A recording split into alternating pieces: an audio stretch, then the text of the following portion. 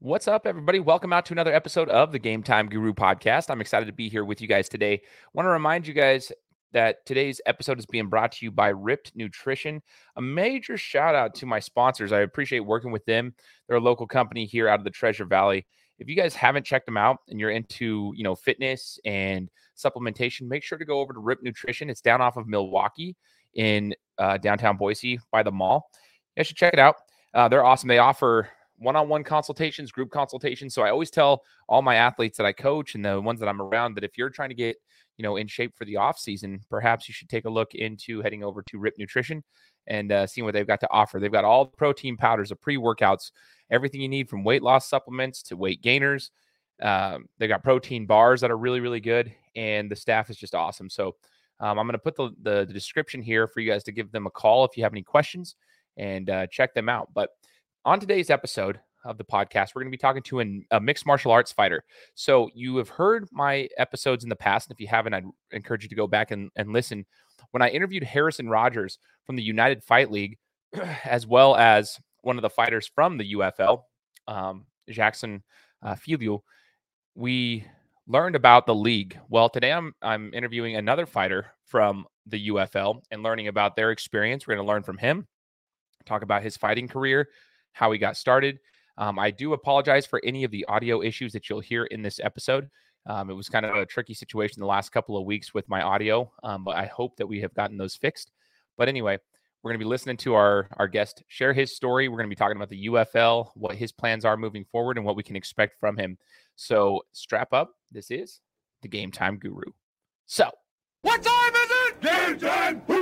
This is the Game Time Guru podcast, where I interview sports figures from all over the world to help deliver a panoramic view on sports. So whether you're a former athlete, one of the crazies, or simply a casual sports fan, this is the perfect show for you as we peel back the curtains and learn from our guests every single week.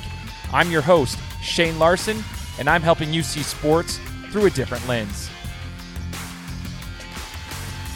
What's up, everybody? Welcome out to another episode of the Game Time Guru podcast. Some of you guys might be new to the show, so I want to say welcome to this week's episode.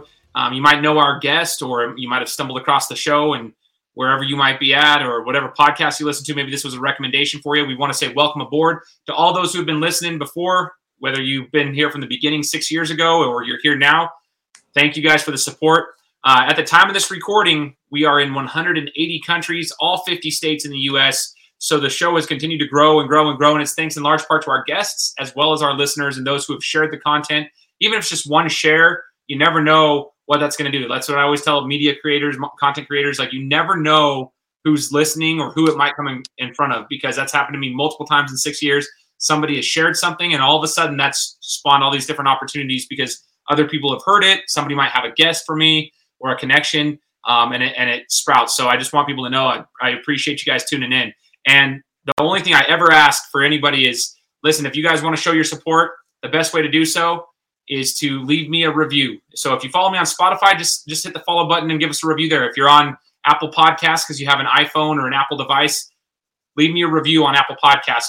It's a really easy way to get the show to grow more and more. Just leaving a quick review takes 30 seconds or less. So you guys can do that. I want to also give a shout out to this week's sponsor, which is Ripped Nutrition out of Boise.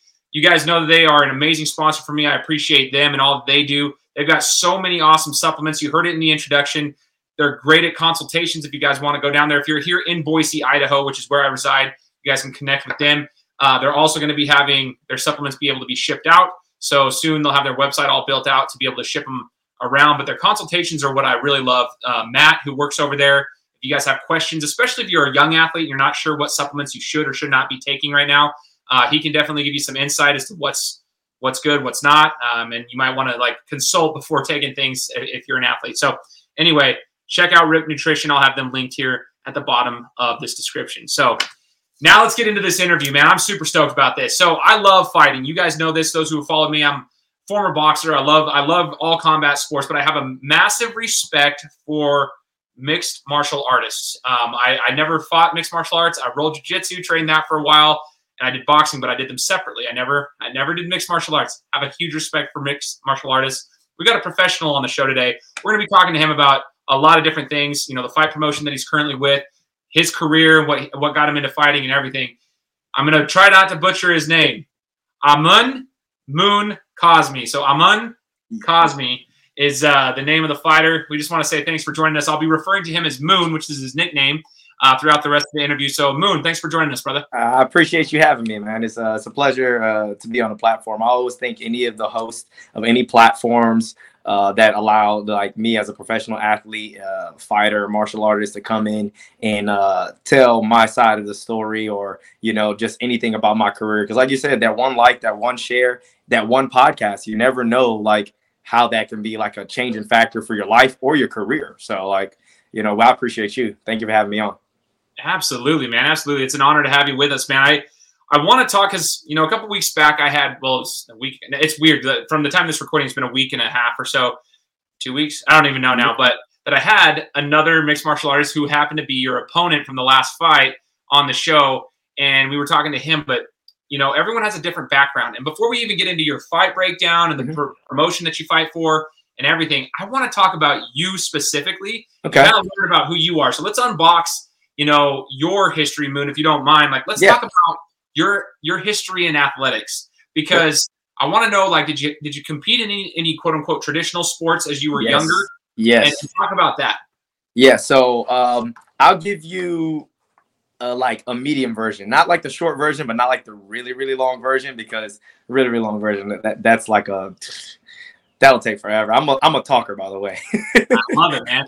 And part of the reason why I'm a talker, I feel like the greatest gift on the planet that anyone can have is storytelling, because that's how we evolved as humans. Like, if you think about all the old days, all the religions and stuff that people follow are the books and stories that are passed down for thousands of years, and people still hold their faith and hope to this day based off of stories that were written thousands of years ago. So like, I love a good story. I have a huge movie collection of over 1,000 movies. I have a book collection. Anything that can tell a good story is what I believe is one of the greatest gifts on the planet. But just to give you a little bit of background on me, I love traditional sports. My first love was football. Besides food, because I'm a fat kid on the inside, but like besides food, football was my first love. And I had a pretty different and diverse upbringing. I never got a chance to play any sports in high school, but I was literally obsessed with sports because I went to a private school. So I was homeschooled for a little bit. Then I went to private school, and I graduated early. I graduated high school at 16 because I did like dual enrollment, extra classes, all this other stuff. And my motivation for graduating early, I wasn't like a genius. I was a workaholic. I was like, you telling me if I do all these extra stuff, I could just get out of school early? I was like, shit, like sign me up. And then I graduated at 16. And my motivation for getting out of school early was the fact that I didn't like school. And the first thing I did was go to college right after that. So like, I didn't have a chance to play organized sports, but I actually started my own football league. And it was crazy. It turned from like a backyard tackle football league into guys who weren't making college football teams to coming out and like playing football. So it turned into like really good like backyard football, like legit guys who could be playing for Division I colleges or Division II or JUCO colleges, but they didn't have the grades, they didn't have the work ethic. So they were just out there kind of reliving the glory days, you know, like, yeah, I'm in college, but I don't have an opportunity to play. So our backyard football league turned into like, we're just going to do this every other weekend, to like semi-pro teams coming out and scouting guys off of our backyard football. And it's a crazy story because I was trying to tell people this. I didn't play football in college because I got injured a week before the season started, but I got recruited to play football, and I didn't even play high school football. I got recruited off of backyard film that we threw together, that of just like years of us going out and playing football. And because I graduated at 16, by the time I got recruited, I was 18 or not. Yeah, I was 18. So like I had 2 years of like backyard football experience, and I was just obsessed. I was like, I would go home and mark out 40-yard dashes and just run 40s for no reason. I would get a football tee and see how far I can kick. I would mark all 50 yards and see how far I could throw. I just was like, I wanted to be good at everything that football required. And the only thing that I felt I was missing was the opportunity to play on an organized team. And because I graduated early, like I didn't have that opportunity. So like I got an opportunity before I got recruited to play college football. I was at Georgia Military College, and I wanted to play football, but I was unaware you had to be a part of the cadet corps, the military program. So I signed up, and then I realized like I had to be a cadet and do all this ROTC, all this military stuff. And that didn't end up working out because that's not what I wanted to do. So I ended up playing college soccer just to stay in shape, because I also like soccer as well, just to stay in shape. And then I ended up getting recruited to play football. So I played soccer for a year at one college, and then I ended up getting recruited to play football in California, of all places, at a JUCO called Citrus College in Azusa, California. So like it was funny because I was just like, what are the odds that you can get recruited to even have an opportunity when you never played a down in high school? So I loved organized sports. There isn't a sport I won't play, probably besides golf. It's just not enough action for me. But I play everything. I like volleyball, tennis, football, basketball, soccer. If it's an athletic sport, count me in. But the crazy part is I was never a like natural athlete, never the strongest, never the fastest, the whole 9 yards. I hate not being good at things. So I would just give my effort like 1,000%. And that was kind of like the evolution of like me getting into sports. And I got injured a week before the season started. And so I came back to Georgia to try and see what the injury was about. I had some, I tweaked my back, and there was certain things I couldn't do. And then that's when I got into MMA. I was looking for a boxing gym. There was no legit boxing gym within range of where I was. So I was traveling 2 hours to go to Atlanta to then train for 2 or 3 hours and then come back for 2 hours. And I could only do that like once every week or once every other week because I was working full time. Yeah. And I was like, man, it's got to be something closer. And the guy I was working with, who was my manager at the time, he did jiu-jitsu. And he was like, I was just talking about how I wanted to like get into a boxing gym, just like, just to learn some self-defense and like, possibly compete. But like, I wanted to do it because I like the feeling of like competitive sports. And he was like, you should try jiu-jitsu. I was like, like he saw me like, I've watched UFC and fighting and stuff like that, but like I watched like early day stuff like Hoist Gracie stuff. I was like, yeah, I kind of know what it is, but I don't know what it is. I was like, I really want to do like boxing. He's like, well, we got kickboxing. So he tricked me into fucking coming to a jiu-jitsu class. He told me the wrong time. I was like, well, you know what? I'll do kickboxing. Like, what time does kickboxing start? He's like, oh, it starts at 6:30. So I'll get there at 6:30 and I'm like wrapping my hands and there's no kickboxing going on. It's just jiu-jitsu. Kickboxing didn't start till 7:30. So I'm just there and he's like, hey man, why you wait? Why don't you just come train jiu-jitsu? And as a 19-year-old athlete or a 20-year-old athlete at the time, I got triangled by this girl who was a blue belt. And then this kid who was like 14 or 15, like scissor swept me and got me in mount. And I was like, what the hell do they know that I don't know? Because like I'm strong, I'm fast, I'm an athlete, and I never wanted to like be the one like, well, if it was standing, like this wouldn't happen. Like let that ego get in the way. I took the other approach. Like, what if I'm out there and I get into a fight and some chick gets me on the ground and like triangles me? Like that's not cool. So that kind of sparked the same feeling I felt like when I was playing football and soccer and all that stuff. And one thing turned to the next. I went from having 2 jobs and training like wherever I had availability to letting one job go and then training more. And then eventually I let my full-time, I reduced my hours at my full-time job to go part-time, and then from part-time to on-call. And eventually I was just like, fuck it. And I just like started running the gym that I was a member at. I ended up going from a student to the general manager of the gym. So it was just like, I just kind of phased my life out of the normal 9 to 5 because all the things that I was getting in martial arts, not just fighting's a small portion of it, but like just the whole martial arts journey and competing and fighting, it was fulfilling to my heart. And it just kind of fueled that fire that I already had, like for competing and being an athlete and like learning about myself and learning about life. I was getting all those from training. So I just decided to say, hey man, no more holding on to the safety net that is, you know, your 9-to-5 job and your insurance and your health benefits and the good money. Like, bye. And that's not easy to do. You know, we call it burning the boats. They're like, if people are trying to shoot for their dreams, they call it burning the boats, and it's hard to burn the boats, right, and go all in. But you did that. Now, as I'm listening to your story, and you're getting into the gym, and you're now the general manager, you're getting into the competition side. You know, when I first went into boxing, I was 15 when I first started boxing at Golden Gloves in Boise, Idaho, and I remember there was a lot. I mean, our sparring sessions were not light. They were way more violent than the actual fights we got in. Like, boxers don't know how to spar light. It was great though. I mean, and they put us in different weight. Like, I mean, I'm fighting heavyweights and then light. I mean, it didn't matter. Like, we were all across the board, and there were many days where we would just go in there and beat the living piss out of each other. But it was great though, because it taught us a lot of things. You learn a lot from every person. But here's the thing I was going to get at there. There were a lot of fighters that came into our gym that just liked to train and do that. They like to spar and stuff. But when it came to the competitive side, like actually going to official matches and being in competition, even though I believe some of those are less contact and stuff than what you get in our sparring sessions. Yeah. There's just an additional pressure and responsibility that comes with that, such as cutting weight for some people and then, you know, having to travel or whatever. And there's just additional stress that comes along with having to fight.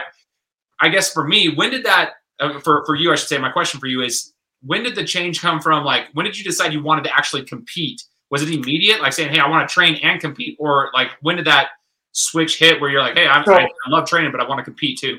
It's something like, I knew nothing. Like, when I first started jiu-jitsu and all this stuff, when I first started jiu-jitsu and training consistently and things like that, and I still had I let one full-time job go, and I just started training, like, instead of 2 days a week, it was like 3 and on the weekends. So it's like, hey, 3 classes and an open mat. And like, just like started kind of just building up that capacity. I just loved the feeling that I was there. And I felt like every day I was in the gym, I was competing, because as a white belt, you don't know shit. So it's like, it's like every day is a fucking fight for your life. I tell, like, now as a brown belt and I'm an instructor, I teach kids and adults. I'm like, your journey as a white belt is to survive. Like, you realize no matter how big and strong and whatever your attributes are that you're currently using, you ain't shit. Like, your job is to survive. And when you start to learn how to survive more and defend yourself properly is when you kind of get promoted to that blue belt, because now you're recognizing things.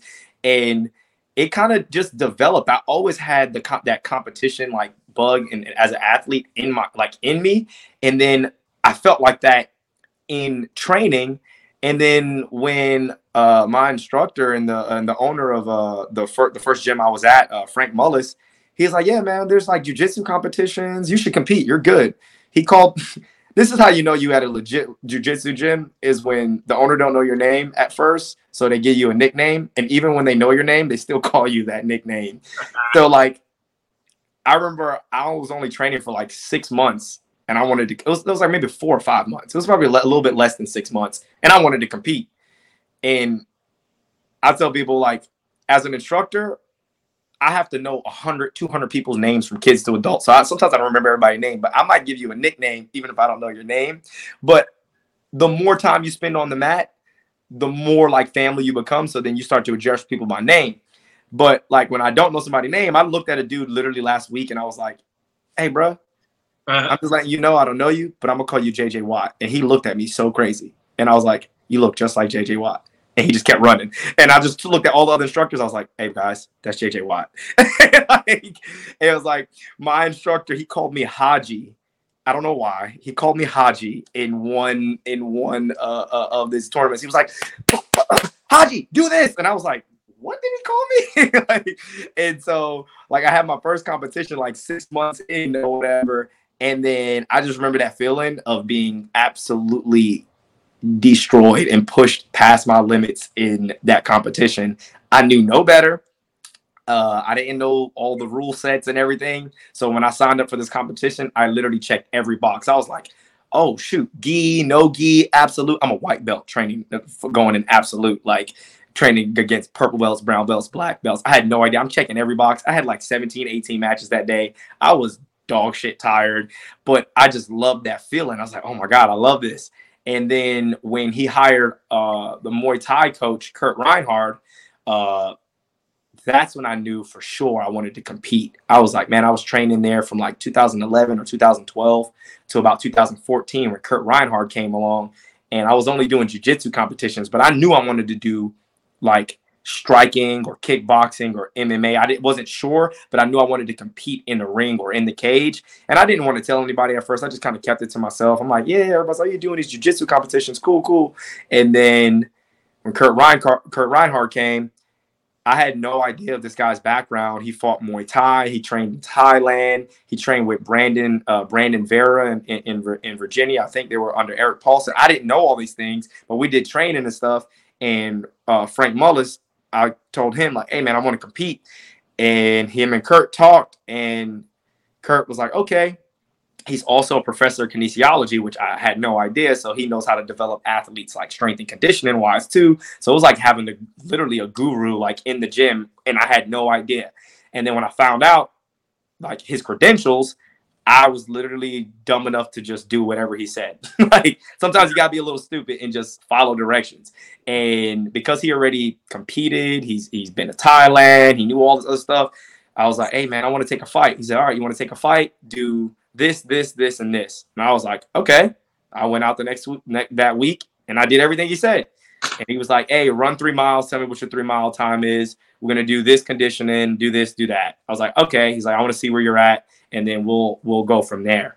I went out, ran my 3 miles, came back with my time. I did this, I did that. All the stuff that you mentioned that people don't want to do. People like to go in the gym and train hard and spar hard and all that stuff, but nobody wants to eat clean. Nobody wants to run the miles. Nobody wants to cut the weight. Nobody wants to, some people are good in front of the camera. Some people are like hesitant in front of the camera. That like puts them out of their own element and stuff like that. Like there are a lot of other things that dictates that performance, because now there are thousands of people watching. Are you the same person that you are in training when the lights are shining? Do you glow or do you cook? Like, what happens?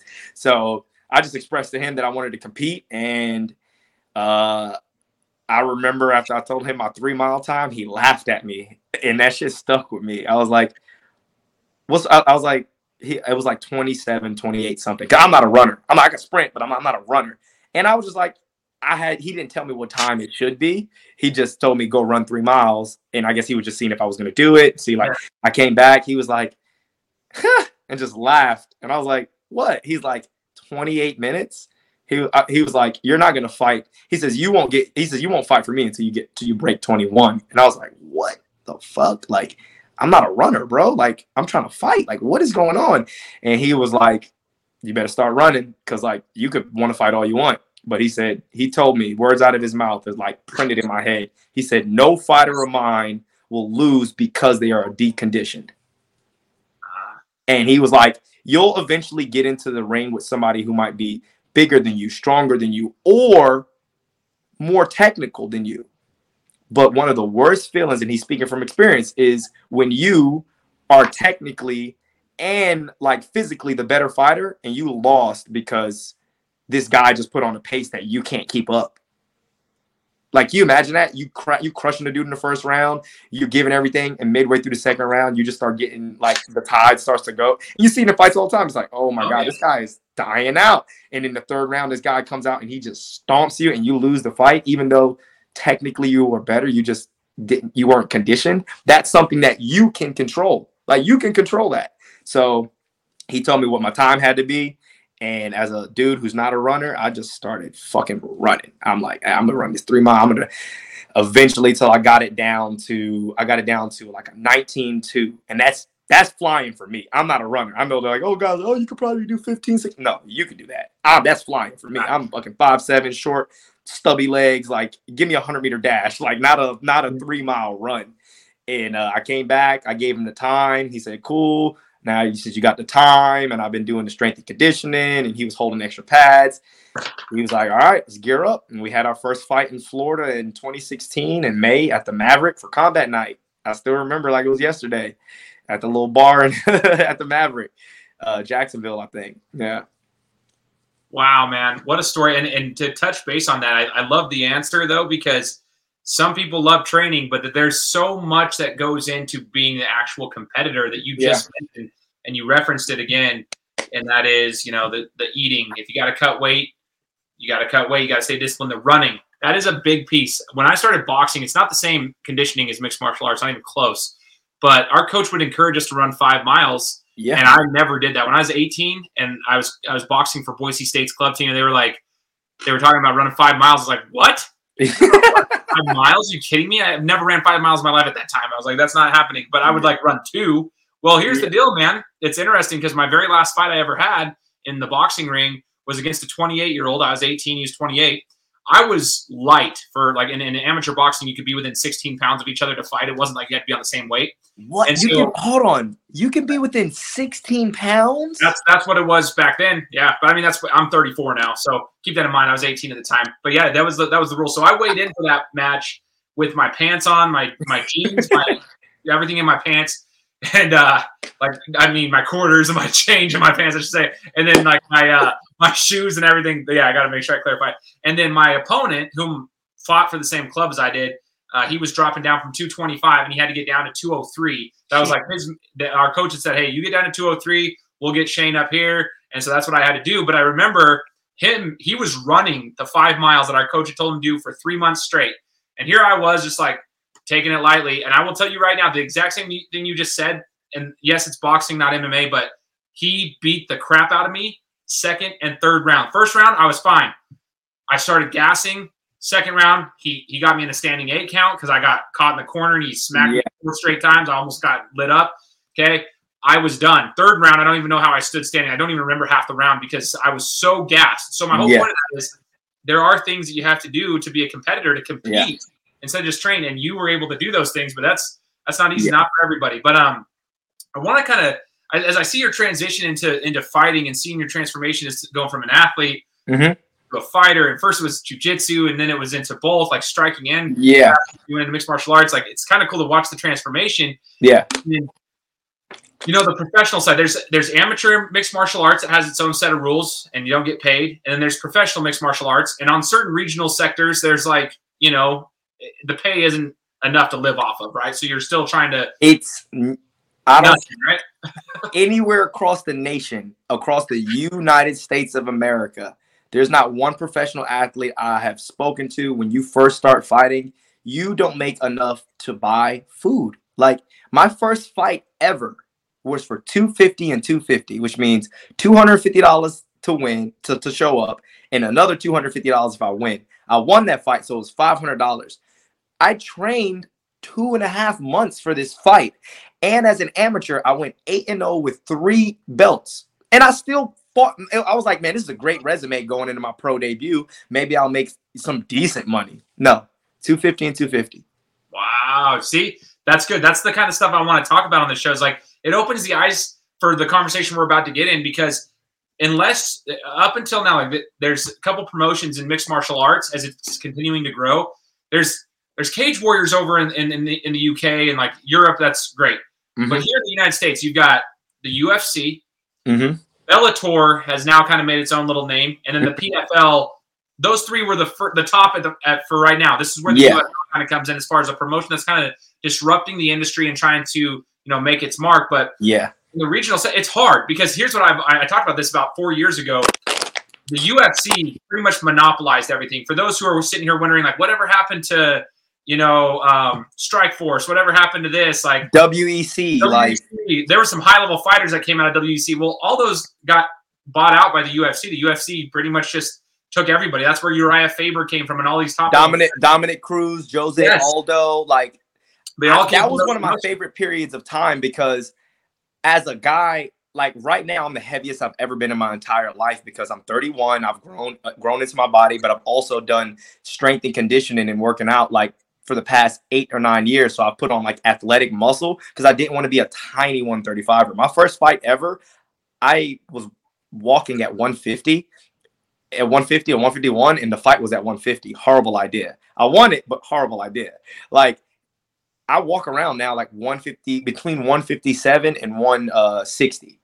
But that's on purpose. Like when I'm training for a fight and I'm getting ready to like get down in an 8-week camp, like by the time I get to weight cut week, I'm like 148. Like it's like I've slimmed down super quick. But like watching the WEC was like, oh my God, there are guys my height and weight fighting. Like it's not like, man, did you see that? I don't know if you saw my Instagram, me standing next to Rampage Jackson and Frank. Yeah. I'm not big as enough. I'm not big as it is. And I literally watch these guys, looking up to these guys, idolizing them growing up. And then when I'm standing next to them, Frank Mir shook my hand and I was like, bro, my hand is, if this guy hits me, like he's going to break my skull. Like his hand is the fist is like the size of half of my face. I'm like, these guys are literally are massive. I'm like, I'm standing next to Rampage Jackson and he's like all swollen shape. And I'm like, bro, like, I idolized them growing up, but when you see someone like with your body build and size frame, like I love that about fighting because in football, I didn't have a choice on what position I wanted to play. I'm 5'7", and when I was in college, I was 45 pounds. And the coach was like, man, let's try and get you to like 170. And I'm like, how the fuck am I put on 15 pounds of muscle? What the fuck? Like, what are we doing? Like, and we did so much running and conditioning and stuff. I could eat everything. It was no way I was gaining weight. And I'm 145 and I got to go block like linebackers who are 240, 250 because I'm a slot receiver. So you're in there getting cracked. I'm like, I could never be like, oh yeah, I want to play middle linebacker. No, your body dictates what you can do. Yeah. And it's like, okay, well, in fighting, only your weight dictates what weight class you can do. But you got guys who are 5'11", who are 135ers. You got guys who are 5 feet, who are 135ers, and everything in between. It's like when you see somebody with your body and your size frame, and everybody can do it, no matter what your athletic ability or like your weight, because you can manipulate your weight going to a different weight class. It was cool to see people my size like going in there and actually fighting. So that's when my eyes were like, oh my God. And then, like you said, the UFC had a monopoly. They absorbed WEC, they absorbed Strike Force and all these other things.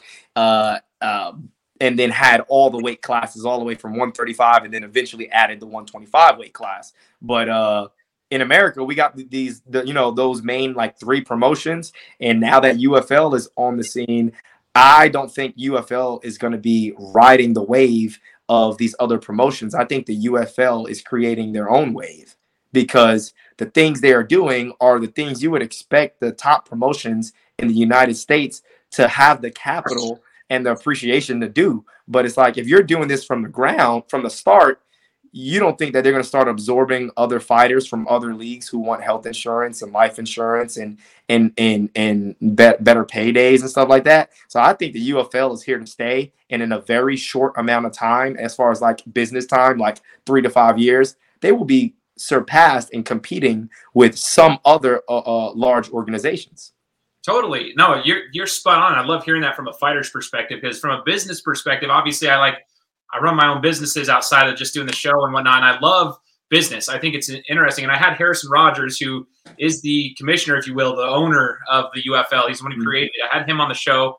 I help him with his podcast that he does for his business and whatnot with Rampage and Tito and Frank Mir and all them. So I love seeing them and working alongside them on that front. But just watching what he's done with the UFL it's intriguing. I think they've created their own sector over here, and it's going to disrupt the industry. And it's mind-boggling to me that some other promotions, with, like you said it perfectly, they have all the capital. Why didn't they do it from the beginning? I know it's not cheap to have insurance. Like, it's expensive. It comes out of the owner's pocket. It's a lot of money. If anybody understands business, you want to go look at it. It's a ton of money to even front that. Yes. But you have the psychological, like, tell me real quick, Moon, like, from a fighter's perspective, what's the difference between like having health insurance and knowing that, like, hey, if I get injured in camp leading up to this, how does that help you psychologically as you prepare for a fight?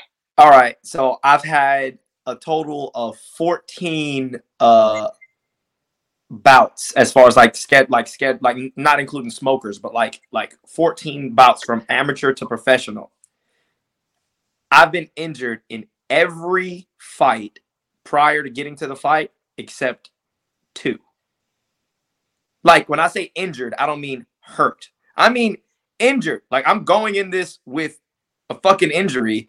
And when I turn as an amateur, you're not getting paid. So it's like for the glory, like whatever. But like I knew I wanted to go pro.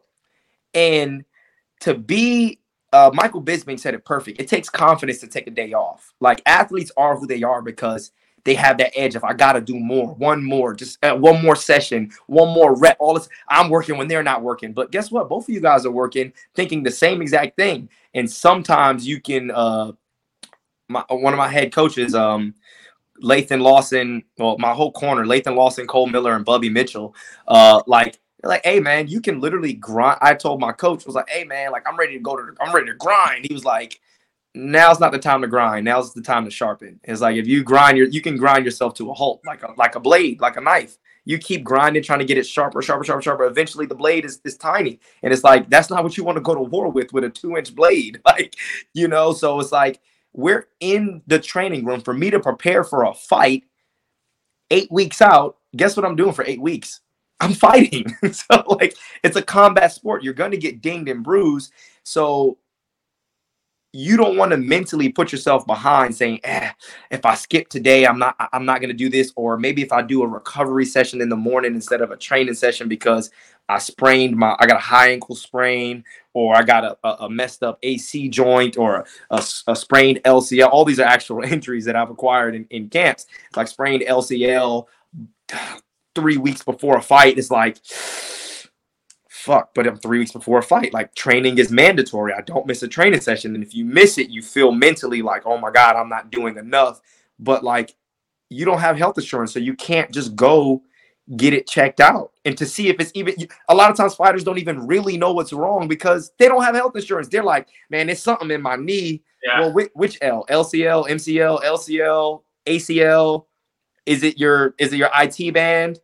Like, did you strain the upper part of your cap? Like, but we're just kind of doing guesswork, and then we say what? Slap a knee brace on it, go in there and train just because we don't know. And it's like, well, we're relying on the money. It's the weirdest thing in the world to work for 8, 10, 12 weeks and not get paid until you show up and do the job. So I got to do all the work for 12 weeks, 10 weeks, 8 weeks, get to the fight, and then fight, and then back pay everybody, back pay the gym, back pay the coaches, back pay your this, back pay, and then pay all this stuff that you've been trying to live off of pennies for 2 or 3 months, and you're hurt, you're injured, and you can't even afford to go to the doctor because you don't have health insurance. So you got to go into the fight that night with the injury, and the night of the fight, you got to say, I hurt my ankle in the fight, or I hurt my dick. So it's just like, why? Like, that just doesn't make sense to me when our sport literally is to do more damage to this other person than they do to you. It's a damaging sport. And it's like the peace of mind that I got knowing that they gave me health insurance outside of the fight, my whole training regimen just was like, hey, bro, we good. Let's do this. I had more recovery sessions than I've ever had. I'm like, hey, now I can go to this chiropractor, see are they in the network? All right, cool. I can get a massage. I can schedule a rehab or prehab session on something that's just tweaked before it gets too bad. And it's like having that peace of mind as a fighter is just, it's priceless. And then it's not just a peace of mind to me. I told Harrison Rogers this were the words out of his mouth. He's such a cool dude. Like when we spoke and like just real genuine. I was like, before I spoke to him, I spoke to one of the media guys, and it was like, hey man, they saw me, my coach, and my coaches and my teammates just talking in the hallway at a hotel, just kind of just chilling before we was cutting weight. And he overheard us talking. He was like, you guys mind if I like record y'all? I was like I don't care. He's like, I'd love to like show this to the higher, like, Harrison Rogers and stuff like that. And I was like, man, the appreciation doesn't just come from the fighters. It comes from the fighters' family. When I told my mom and my sisters and everybody that, hey, like I got health insurance outside of the fight night, they literally, it was like, oh my God, thank you. Like I could feel like a weight lifted off of their shoulders because they know what I do is a dangerous job. And like they're biting their nails and teeth, like, let's just make it to the fight. And then when you get to the fight, they're like, don't get hurt in the fight. Like, so when they heard that, my mom was like, oh my God, thank the UFL. And I was like, yeah, like thank the UFL. Now I can do my job with a lot less pressure than I've done it before. My original MMA coach, Kurt Reinhardt, told me, he was like, hey, man, the highway is littered with animals who couldn't make a decision. So either cross or don't cross. Otherwise, you're going to be roadkill. And if you're training and you have a bum knee and you're like, I can't throw this kick, or if I throw this kick, pull back, or if I'm this, I can't sprawl correctly. If you're half doing something, you're more inclined to get injured than not, because you half do it and they all the way do it. Now you're in a weird, funky position. Your knee gets twisted even more.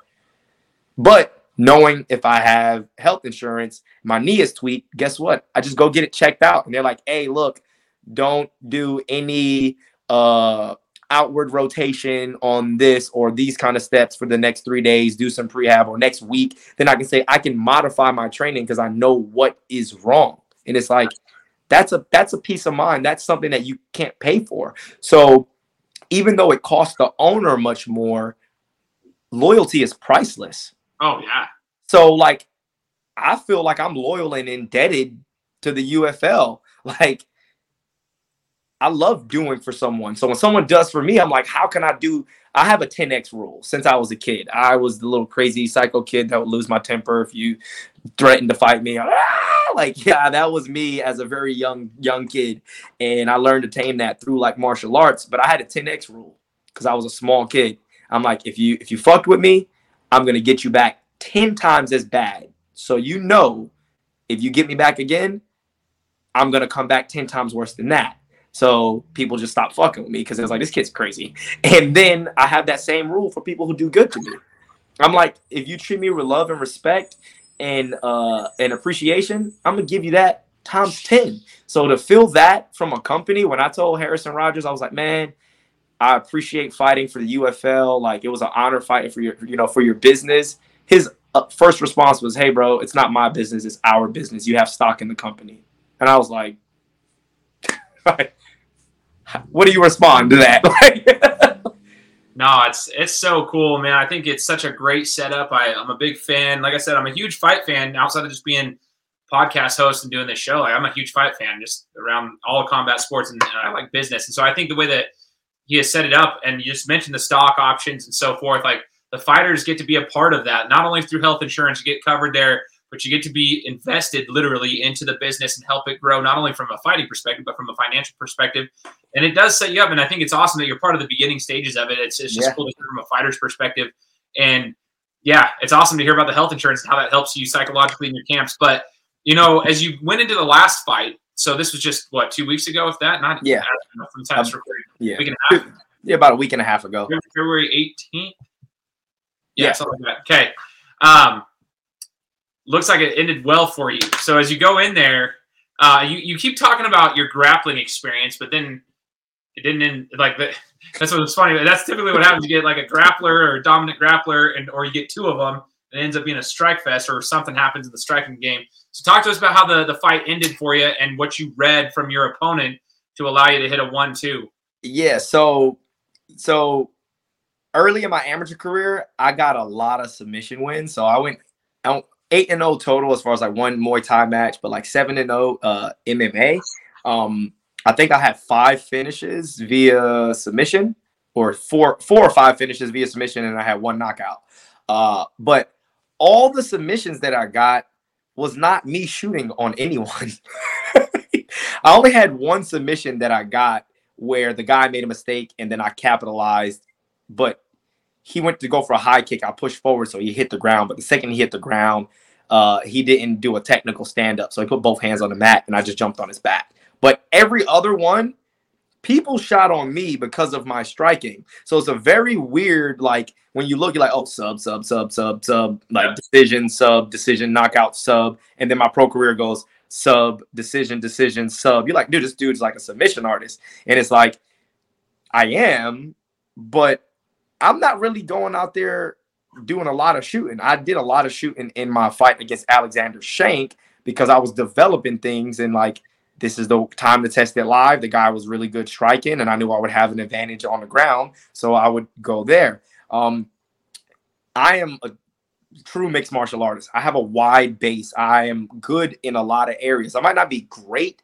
in one particular area. I have areas that are better than the other, but like we pride ourselves, like we're in the gyms that we train at, is being well-rounded, because if you're good at striking, then we're going to grapple. And if you're good at grappling, then we're going to strike. Like, we're going to keep it simple. Hey, you're good at both of those. How good are you at cage wrestling and dirty boxing? Like, it's so many aspects to a fight where my coach always tell me, like, when you're going to fight, you got to think of it as going to war, right? Like, you go to war, you lose troops in war. Your troops are your brain and your limbs and everything like that. So why go to war if you don't have to? So essentially, we saw what my opponent was good at. We went to the drawing board. They laid out a game plan, and I always have it in my back pocket. If the game plan isn't working, we could just turn this shit chaotic. We could just turn this into a dogfight. Me and Alexander Shank did that. They gave me a call on 18 days notice. Then they switched my opponent. Then it was like, hey, this is the guy we got available. He's not in your weight class. This is the skill. And I was like, all right, I knew that fight. It was just going to be a fight. It wasn't much game plan. I got 16 days. I got to focus on cutting the weight. I got to do this. Like, there's other focus. So it was like, there really wasn't a game, like a set in stone game plan. It was go out there. You got to fight. That went 3 rounds. And then, like, I'm like, if we know ahead of time, we can do our film study. So me and my coaches, we all sat down. We put me and him on paper, and we say, okay, well, what are your strengths? What are your strengths, your attributes, and what are your weak areas? What are his strengths and attributes in his weak areas? And then it just so happened that my strengths lined up with his weak areas, and I can strike. It's not that I can't strike. It's if you could win fights on paper, then like you don't go in the ring. Like it don't work like that. So like we saw some things that he did. We knew he was going to be big. We knew he was going to be strong. We knew he liked to pressure, and we knew that he's a black belt in jiu-jitsu. So it was like, all right, let's figure out how we can put a game plan together, which gives me the highest % chance of winning. And if this guy sticks to the tendencies that he's stuck to the last couple fights, then if I do my job, I'll come out victorious. And I picked up on some things super early in the fight, like in the first 10 seconds, I do something depending on my opponent every fight, the first 5 to 10 seconds coming out, and depending on their reaction to it will give me my first read. Like, oh, he knows or he doesn't know. And I went out, and in the first 10 seconds, I did something, and I was like, check, he doesn't know. And then I just stuck to the game plan. It's like we knew he wanted to pressure, be aggressive, and he was coming to us, trying to press me back against the cage. I take pride in my footwork, being able to fight out of both stances, not just in southpaw and orthodox, but to be the ability to switch from one to the other. That comes from years of training it. We've been training that since I was an amateur. Like when my first ever coach was like, we literally knew that, hey, you got jiu-jitsu and now you're getting your Muay Thai, right? And Muay Thai and kickboxing, but like you're going to start facing a bunch of wrestlers. So as an amateur, I faced a bunch of wrestlers. That's why I got all the submissions, because as soon as the striking's not going anywhere, they shoot. And then like, all right, give up a neck, give up an arm, give up a whatever. And then I get the submission. So we learned how to fight wrestlers through switching your stance. Like if a wrestler is good at a single leg, if you just move your lead leg back and go into southpaw, then you just eliminated a whole angle for them to attack. And then you can use that to bait them to come in for strikes now. And then it's like, okay, well, cool. If they're good at double leg, why stand in the orthodox stance? I'll stand in the southpaw stance. So they got to do a cross-side double, which gives me a different angle. So it was like, these are the things we've been implementing since I was an amateur. So now a lot of the stuff I don't have to even think about. I can just go out there and perform. So when I came out and made my first read, I was like, he doesn't know what's going on right now as far as what I did, because he didn't react a certain way. I saw him like fumble his footwork. I was like, okay, he doesn't know. And then he threw the kick and it landed. And I was like, okay, cool. He never turned his shoulders. And then I was like, all right, cool. And he threw it from southpaw and didn't turn his shoulders, which means you're lined up straight for the cross. And I was like, all right, cool. And he's pressuring me against the cage. And I was like, well, I got to do something because he's trying to pressure too much. Throw a jab out. Threw the jab out. Boom, he reacted. I saw the reaction. Then he started pressuring me back towards the cage again. And then he threw another kick. Boom, didn't turn his shoulders again. So I'm like, oh, I got the read that I want. Then I said, I got to get off the cage because he thinks he's going to pressure me and just keep pushing me back. I hit my cross. I step on. I throw a cross just as like a warning that if he comes in, like, hey, you're going to run into this cross. But when I do it, I step off. And when I step off, I cut a hard angle to force him to turn into me. And when he turned into me, I switched at the same time, and he didn't recognize that I was in southpaw. Or if he did, he didn't defend accordingly. Right. So the second that he stepped off, you'll see me do a step off, and then I'll rock back, and then I'll take my left side back. And now my rear hand, which was in the back when I turn, is now my jab hand. And I pop the jab out, and when I hit him, he parried late. And I was like, got him. Like, jab, perfect. And then on the second one, I popped the jab. He parried early. I turned it into a hook. That shot actually rocked him before the last hook cross. I rocked him, boom, and I felt it because I hit him directly on the chin. And I only had this in one other fight. It's a weird feeling when you're striking and you hit somebody directly on the chin. You can almost feel their body go like, yeah. It's a weird thing. You're a boxer, so you probably like you know what I'm talking about, right? Like, yeah, you hit them in the head, it's different. You might get a hard shot, but they can like absorb it better because you know all the skull and everything like that. But if you get one on the chin, you can kind of feel it in the strike. It's like, oh, I caught him, and I thought I did, but I wasn't aware just yet.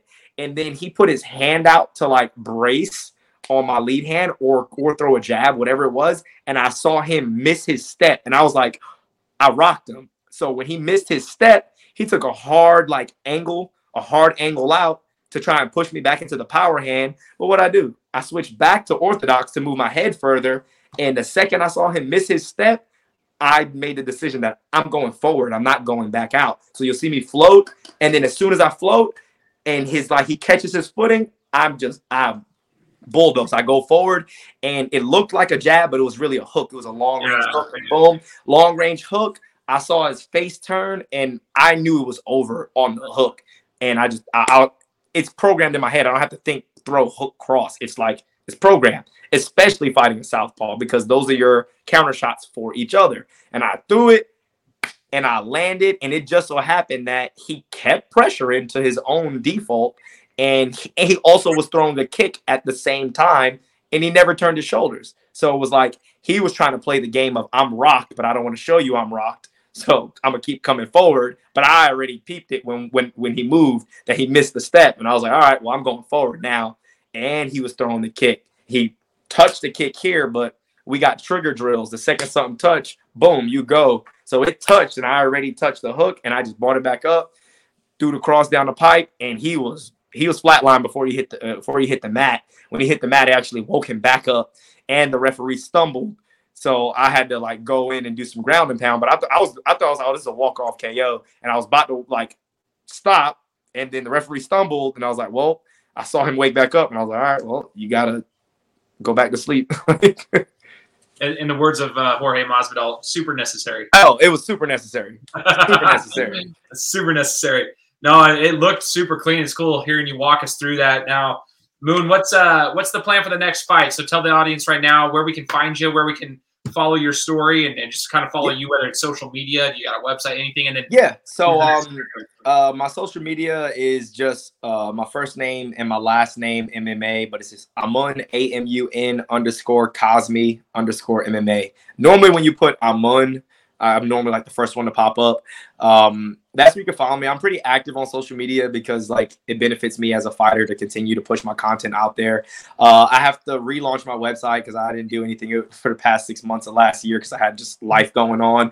But it's my first name and last name.com. AmunCosme.com. I'll have it up and rolling probably in the next 2 or 3 weeks.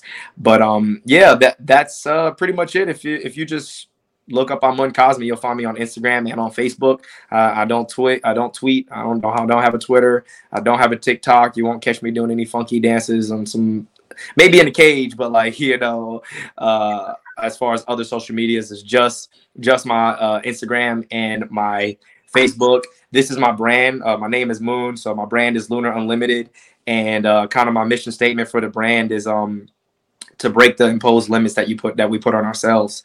Like you got to test your limits to know your limits. When you know your limits, you can push them. And when you push them, you can break them. So like, I want my brand to inspire others to like be a positive influence to whoever's around them, and ultimately break whatever limit. My bad. Got a phone call right there. Just came through. But yeah, just to break whatever limits that not other people put on you, because that's not important, but whatever limits you're putting on yourself. And that's my brand. My link is in my bio of my Instagram. And there is also the name of my page is Lunar Unlimited. So if you put Lunar Unlimited in Instagram, you'll see my business page. And that's pretty much it. My next fight is going to be the second weekend in August in Utah for UFL 2. I entered a 135 tournament. I got a first round knockout. My opponent also fought that night, and he got a third round knockout. He's from Armenia, and foreigners just fight different than Americans. I know from experiences, I fought foreigners. I don't know what it is. I don't know if they feel like they're in enemy territory when they're here, but they fight hard and they don't quit and they don't give up. So this should be a very, very entertaining fight. And we're looking to go out there and do our job. Like I said, if you focus on the win, sometimes that's a shallow goal. But if you focus on doing your job, a win will be the result of doing your job. So I'm looking to go out in August in Salt Lake City, Utah, which I've never been. So excited about that, and looking forward to going out and do my job. That's it.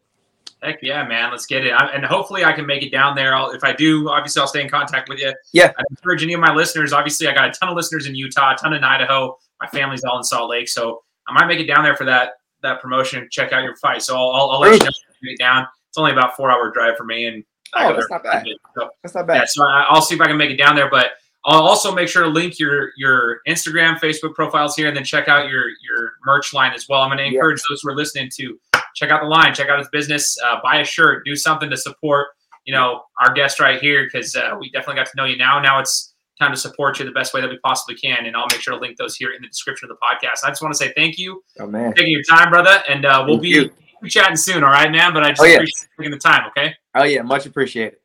Awesome. For those who are listening, make sure to leave a review of the podcast, and we'll be coming to you next week with another interview. Guys, thanks so much for listening to another episode of my show. Now, if you could go and do me a favor, head over to iTunes, give me 5 stars, and leave me a review. It would be greatly appreciated. Thanks, guys. Appreciate your support.